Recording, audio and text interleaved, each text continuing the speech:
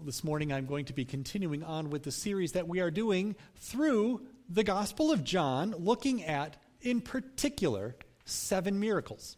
7 events that take place there. And just the recap, I know I've said this every week, but just the reminder of where this goes, that John divides his gospel roughly in half. In the first half of his gospel are all of the events of Jesus' life and in his ministry on earth. And then in the second half of the gospel, we look at basically 1 week from Palm Sunday to Easter. Just as in this season of Lent, we look forward to that 1 week of events, John, in his first half of his gospel, points us forward to that as well. So we've been tracing through these 7 miracles of Jesus in the Gospel of John, all as ways of pointing us towards that Easter event as well. And we've been through a few of these pieces already. Today we're up to the 4th miracle, so we're crossing the halfway point. So if you've been with us, maybe you recall where that is, but here's the recap of how that goes. That the first 2 miracles that took place, both took place in the village of Cana, near Nazareth, where Jesus was born and where Jesus grew up after he was born. And then the first one being water turned into wine, and the second one where Jesus heals the official's son. Both of those, in chapter 2 and in chapter 4, are the bookends to a section of John's gospel that all has to do with belief and faith. That is the primary focus of John in those miracles and in those writings of those chapters, is people see Jesus, witness Jesus, and they believe in him. They come to faith in him. Right in the middle of that, in John chapter 3, is of course, probably the most well-known and memorized verse in the entire Bible. God so loved the world that he gave his only son, that whoever believes in him shall not perish, but will have eternal life. So those first 2 miracles were about belief in Jesus. Then last week we turned the page and we looked at the third one, where Jesus is at the pool of Bethesda. Right? And he heals a man there who's paralyzed, and it takes place in Jerusalem. And that, through chapter 5, we saw was a totally different kind of story, because now it had this courtroom language, where this miracle was actually interpreted as being a crime, because Jesus did it on the Sabbath. And we saw in that the way John sets up for us this courtroom scene in which Jesus says, I will allow myself to be the accused in your place. I will take that guilty verdict for you. We saw that last week. Now, this week we turn the page again into chapter 6. So even though in the chronology of the Gospel of John, we're picking up right after we left off last week from chapter 5 into chapter 6, we're turning a whole new page, because John's going to tell us, right, this comes at a different time. So we're dealing with a different theme. Something else going on here. So, I'm beginning in John chapter 6, and I'm just going to read the first 15 verses of John 6. Sometime after this, Jesus crossed to the far shore of the Sea of Galilee, that is, the Sea of Tiberias, and a great crowd of people followed him because they saw the signs that he had performed by healing the sick. Then Jesus went up on the mountainside and sat down with his disciples. The Jewish Passover festival was near. When Jesus looked up, he saw a great crowd coming to him. He said to Philip, where shall we buy bread for all of these people to eat? He asked this only to test him, for he already had in mind what he was going to do. Philip answered him, it would take more than half a year's wages to buy enough bread for each person to even have one bite. Another of his disciples, Andrew, Simon Peter's brother, spoke up. Here is a boy with 5 small barley loaves and 2 small fish, but how far will they go among so many? Jesus said, have the people sit down. There was plenty of grass in that place, and they sat down. About 5,000 men were there.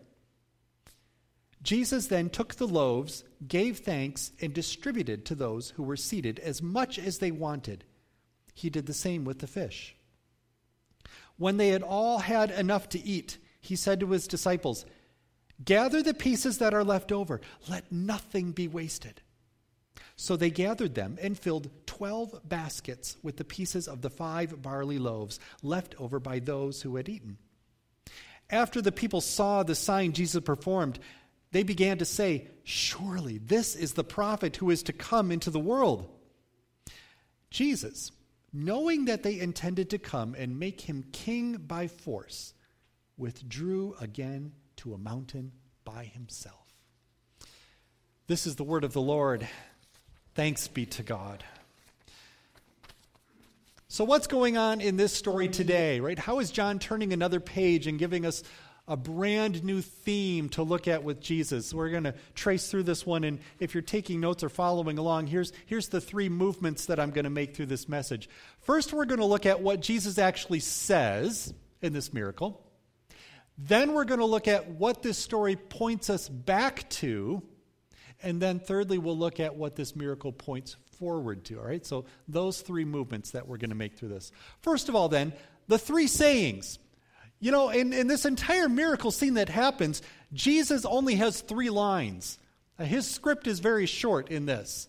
So there must be something significant there, that John is pulling out for us the things that he really wants us to know that Jesus says, even though we understand that Jesus probably said a lot more. John picks out the important parts, all right? So let's get the setting here. Let's find where we're at. That Jesus is crossed over the lake. We get that part. So remember, we've had the maps up in the past, that the sea, the Lake of Galilee is there, and on the northwestern edge of the lake is where the town of Capernaum is. And then up in the hills right west of that is where Nazareth and Cana are. These are the settings that we've already seen in some of these stories. That's all on the western side of the Sea of Galilee, of the lake there. The story today tells us that Jesus and his disciples cross over. Now they're on the east side. Now the east side of the lake, the Sea of Galilee, is much more desolate than the west side. The west side is a very fertile plain. You could grow crops there. The people tended sheep there. Capernaum was a fishing village, so it was a thriving area. But the east side, well, the mountains on the east side were twice as tall as the mountains on the left side. So they would be a much steeper, rockier terrain there. There weren't as many towns and villages around on that side. That's the side Jesus crosses over to with his disciples. It's more of a desolate wilderness kind of a space that's out there. But these people follow. Somehow they know. They tag along, whether it's around by the shore or crossing in boats that they used that were common on the lake there. But the people catch up to Jesus. And Jesus, by this time, has quite a following of people in that area. John tells us the reason why. We saw it in the passage here. Because they all saw the signs and the miracles that he was doing. They saw the way that he could heal those who were sick. And so they follow along. Thousands of people following Jesus out here in this desolate place where he's pulled away with just his disciples. And then John tells us one other significant detail that comes into the story. He says the Passover festival was near. That it's the time of the Passover. You know, we saw a bit of this last week too, that John in his setting where Jesus was in Jerusalem at the pool of Bethesda where he healed the paralyzed man, that John tells us Jesus was there for one of the Jewish festivals. John seems to be hanging these events of Jesus around festivals, those holy religious holidays that were part of the Jewish religion. So here again, Passover. One of those Jewish festivals taking place is the setting, but this time Jesus pulling away to this desolate wilderness kind of a space and all of these people coming. Then, 3 things. Jesus only has 3 lines that he gives in this, right? He sees all the people coming and his question is, where are we going to find enough bread for all these people? John tells us, right, he tells us what's really going on. It's not like Jesus really has to ask the question. He knows what it is he's going to do, but he's just setting it up here, right? And then Philip, who Jesus directs the question to, says, we can't do that. We don't have enough money for that. And then one of the other disciples, Andrew, says, well, there's a kid here. He's got a sack lunch. I'm not sure what good that does, though. That's not going to go very far. 5 barley loaves and 2 fish. So a barley loaf in that time would have been something that you probably would most likely compare to what we would have as pita, right? So it's like a piece of pita bread. He's got 5 of those pita breads and 2 small fish. Now, he didn't probably have this all cooked and prepared, so it would have been what they did in that time to prepare fish to be preserved. So it was prepared and salted, preserved so that it wouldn't spoil. So he probably had these pieces of these 2 fish that were all salted and preserved so that he could keep them and they wouldn't spoil, because they didn't have refrigeration then, right? So that's what he's got, a sack lunch, 5 pieces of pita bread and a couple pieces of fish jerky, or however that would go. Not enough to go around, but it's what they have there. Next thing Jesus says then, all right, so this is what we've got. Tell the people to sit down. Have them all sit down. Now, here's where we catch a piece that, it's not just what Jesus is about to do with the bread and the fish that are significant, but the place where he's doing it is significant as well. That there's something in this story that tells us that the setting itself has some meaning here. John gives a little bit of clue into that. He says, all right, the place where they happened to be gathered was grassy. That was rather unusual for being on the eastern shore of the Sea of Galilee, that rocky, steep, more desolate terrain that was out there. But in the middle of this rocky, barren wasteland, this desert, there was something of an oasis, something of pasture. And enough there for this crowd of people to all be seated. John says there were 5,000 men in the crowd, so adding in women and children, it could have been easily 2 to 3 times that size, well over 10,000 people. But enough of a grassy opening there, an oasis in the middle of a wasteland, in a wilderness, where all the people had enough space to sit in the grass and the pasture. So rather than finding one of the other nearby villages or sending people away and having people go find their own bread, Jesus says, we're going to do this right here in this wilderness, desolate oasis, away from where the people had come from. So he sits them all down there. Then, what happens after that? Well, John tells us that Jesus gives thanks and he breaks the bread, but he doesn't share any of the details. We don't know what Jesus' prayer of thanks was. We don't know what's going on while he breaks and distributes all the pieces of the bread and the meal that goes out. We don't know those details because apparently John doesn't really think we need to focus on that part, even though this is really the heart of the miracle, right? That this bread just keeps going and going and going. John just sort of skips over that kind of matter of fact, right? And this is just what happened. But then we get to what Jesus says next. After everyone's had something to eat and everyone has enough to eat and everyone has their fill to eat, then Jesus says, all right, gather the pieces. Gather all the leftover pieces. Nothing gets wasted. So they do that. The disciples gather all the leftover pieces and they fill 12 baskets. 12 is significant, isn't it? It's one of those numbers in the Bible that has meaning. So whenever we see 12 in the Bible, often 12 is one of those numbers that refers to God's chosen people. It's symbolic for that. There were 12 tribes of Israel in the Old Testament. Jesus chooses 12 apostles in the New Testament. So that 12 then is that number that represents God's chosen people, his church. 12 then, whenever we see that in the Bible, we should always ask that question, is the Bible trying to point us toward something about God's people? So here the disciples gather leftovers after everyone's had their fill, and they fill 12 baskets. Or symbolically, we could say that this is an indication that Jesus provides enough food for all of God's people, right? There is enough bread here for all of God's chosen people. That's what the 12 baskets symbolizes in that. All right, so those are the 3 sayings of Jesus that sort of bring some of this into play for us in this story. Now then, let's think about what this means, how we pull this together, what it points back to, and what it points forwards to. Right? So first, the pointing back. Well, John tells us some detail here, right? First of all, he tells us this takes place during the Passover. He tells us as well that the people that are coming to this remote wilderness place. He tells us that the food there is scarce, and he tells us that Jesus then provides enough for all of God's people. Right? Those four details that come into this. It is all in some way then a reenactment. That Jesus is reenacting a piece of Israel's history. And all of these people from these towns around Galilee are participants in this reenactment story. Right? The Passover, remember the Passover celebration. Passover was that time when the Israelites remembered the way that God brought them out of Egypt. And when God brought them out of Egypt, out of that slavery they had there, they went from Egypt into the wilderness.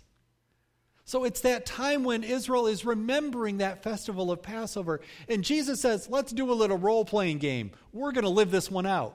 So all these people from these towns around in the Galilee side of the lake there, Capernaum, Cana, Nazareth, the people who've been flocking to Jesus goes out to this wilderness place on the other side. And all the people come as though they are reenacting something of the Exodus. Once they're out there in this wilderness place, they need something to eat. Well, this is a reenactment as well, isn't it? That when the people of Israel left Egypt and went out into the wilderness towards Mount Sinai, and they needed something to eat, that God provided manna, bread. For 40 years, the people of Israel ate that manna, that bread in the wilderness provided by God. Jesus here again is reenacting that whole story with them, isn't he? These people are gathered in this wilderness spot. They need something to eat. God provides bread, enough bread for all of them. Manna for them. And here the people don't miss this. They catch it. Right? I think they're tuned into what's happening. They see what Jesus has done and they make the connection. Right? This is like that story from our Bible when the people came out of Egypt and were in the wilderness and God gave them manna and there was enough bread for everyone to eat. I think they see that. They catch it. Well, and we sort of get a hint at that because John even says so, doesn't he? In verse 14, as the people saw the sign that Jesus performed, they began to say, surely this is the prophet who's come into the world. They know it. They see it. They get it. It's Moses. So they catch a glimpse. They catch a glimpse of God revealing himself in this time and in this place and in this moment, the way that Jesus brings us about. It sort of makes that connection in their mind, and they get it. It points back to that story. But then they miss something else, though. Because even though they catch what the story points back to, they completely miss what the story points forward to. You know, they made a connection there to where they saw Moses in this moment, in the providing of bread, manna, for all of the people. As though it were somehow Moses who did that. But it's not. Moses didn't provide the manna. God provided the manna. It was God who revealed himself through that. Not the prophet, not Moses. So, these Israelites, they're caught up in the moment.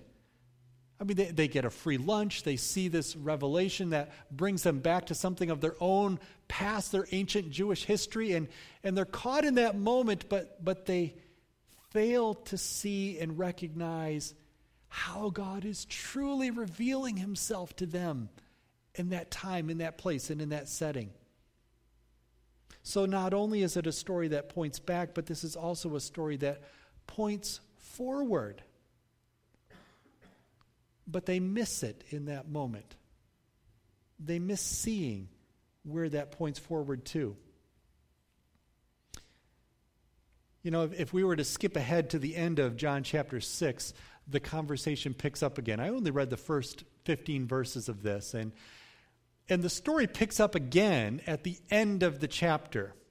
But it does so in a way where if we were to go there, we actually skip over the next miracle, right? So I'm not skipping over that. We'll get back to the miracle that happens in the middle of chapter 6 next week. But this miracle here, the miraculous feeding of the multitude, is a story that begins at the first 15 verses of chapter 6, but it ends way at the end of chapter 6, where Jesus comes back to it.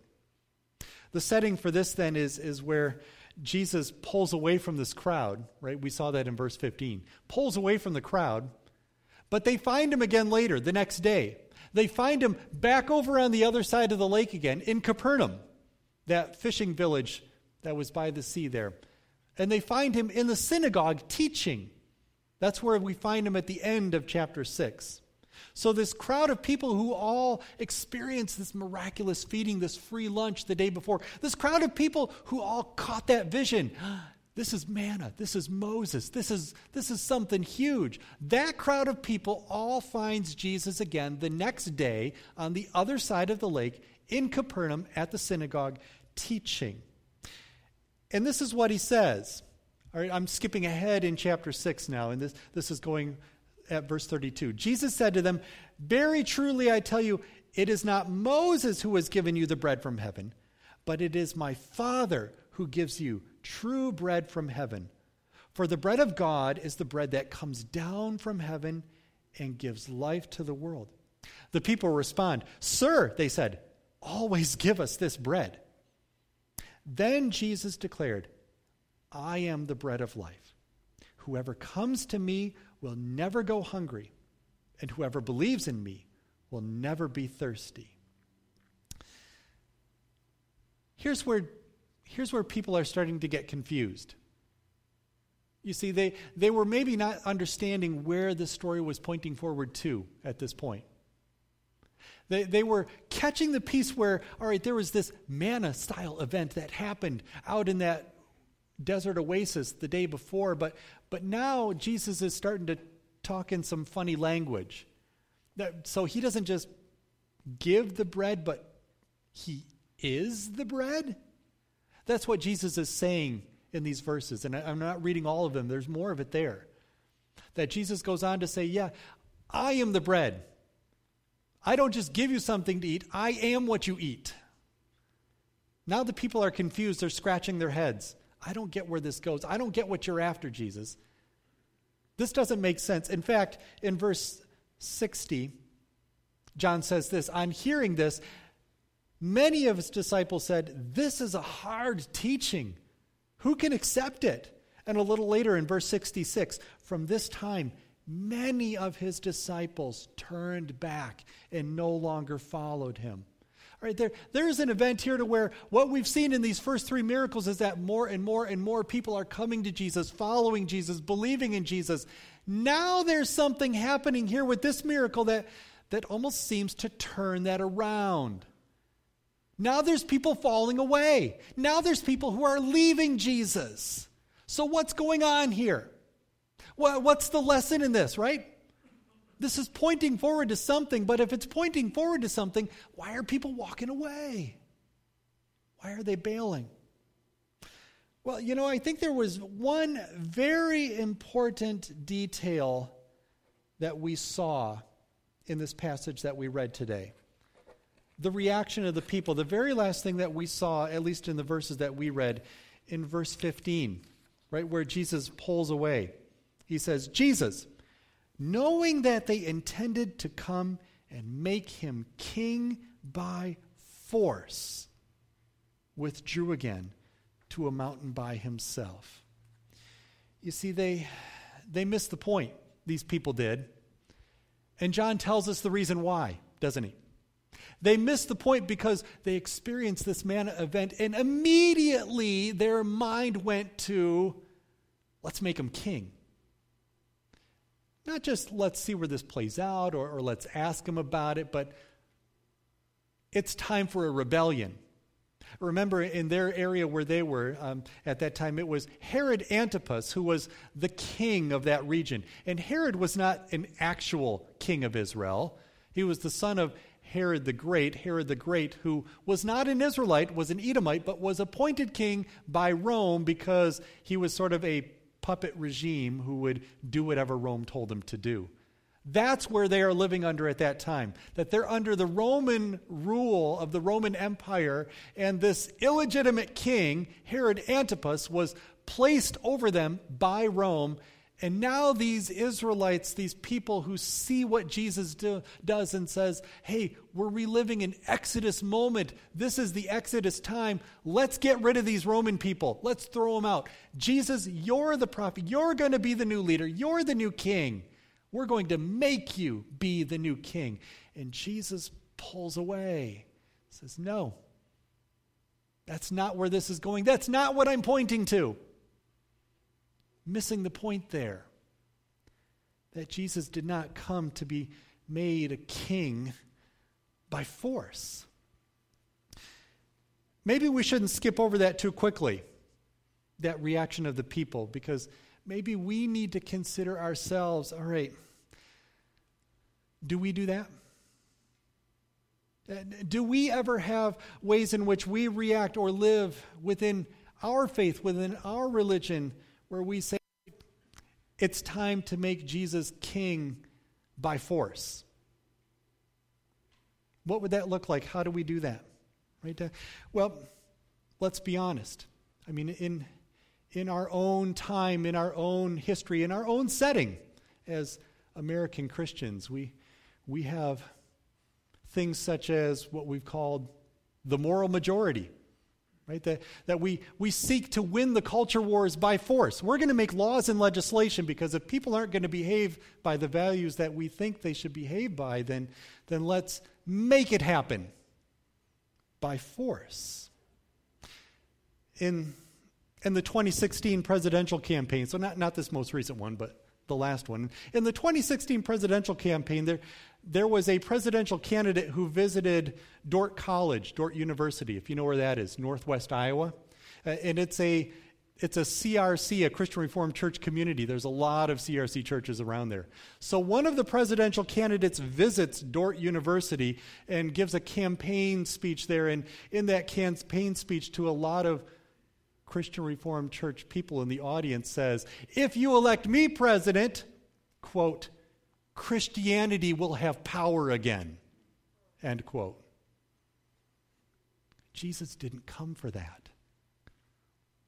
Jesus will not allow himself to be made king by force. He pulls himself away for that. The people back there in that time and in that setting, in that culture, they missed that. They didn't get that. And I think if we're honest about it, we sometimes miss that too, don't we? That we fall into those places in our own world where we think, how can we make Jesus king by force? So if that's missing the point, then what does it mean to get to the point? What is the point that Jesus is really driving after here? Well, getting to the point is that Jesus did not come into the world to be king by force, but he came into the world in order to save the world by giving himself as the bread of life. Right? He didn't come into the world to take over the world. He came to the world to give himself for the world. Right? That Jesus came so that we may have new life in him. It's not our job then to make Jesus king. I'm rather certain that God, the creator of the universe, the one who made and upholds all things, I'm rather certain that God is able to make himself king without my help. He doesn't need me to do that. God can do that part. But he came into the world then to give himself for us. So the kingship of Jesus then, it doesn't come to us by force, but rather it comes as an invitation.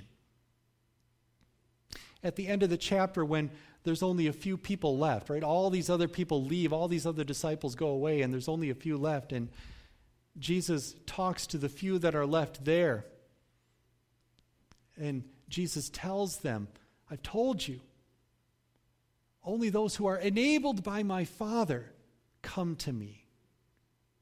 It's an invitation that Jesus then extends an invitation to come to him. And we see that in how Jesus comes to us yet today. That Jesus still comes with an invitation for us. That God is not looking for you to make him the king. God is inviting you to receive him as the king. And Jesus then, who comes and gives himself for us, extends that invitation yet today, that he is yet the bread of life today. And he invites us yet today to receive him as king. Let's pray together. God, thank you for the gift of your word. And Lord, we are sorry for the times when we've tried to make the agenda our own and make you the king by force instead of receiving you as the king by faith. Lord, we pray today that you would show us how it is that we can live for you in ways that invite others to come to you in faith as well. That the invitation that we've received to follow you as our king would be an invitation that we extend for others to follow you as king as well. God, you have shown your faithfulness to people in the Old Testament, people in the time of the Gospels, and you are faithful yet today. You were the bread of life back then. You are still the bread of life now. We thank you for that. We pray this in the name of Jesus. Amen.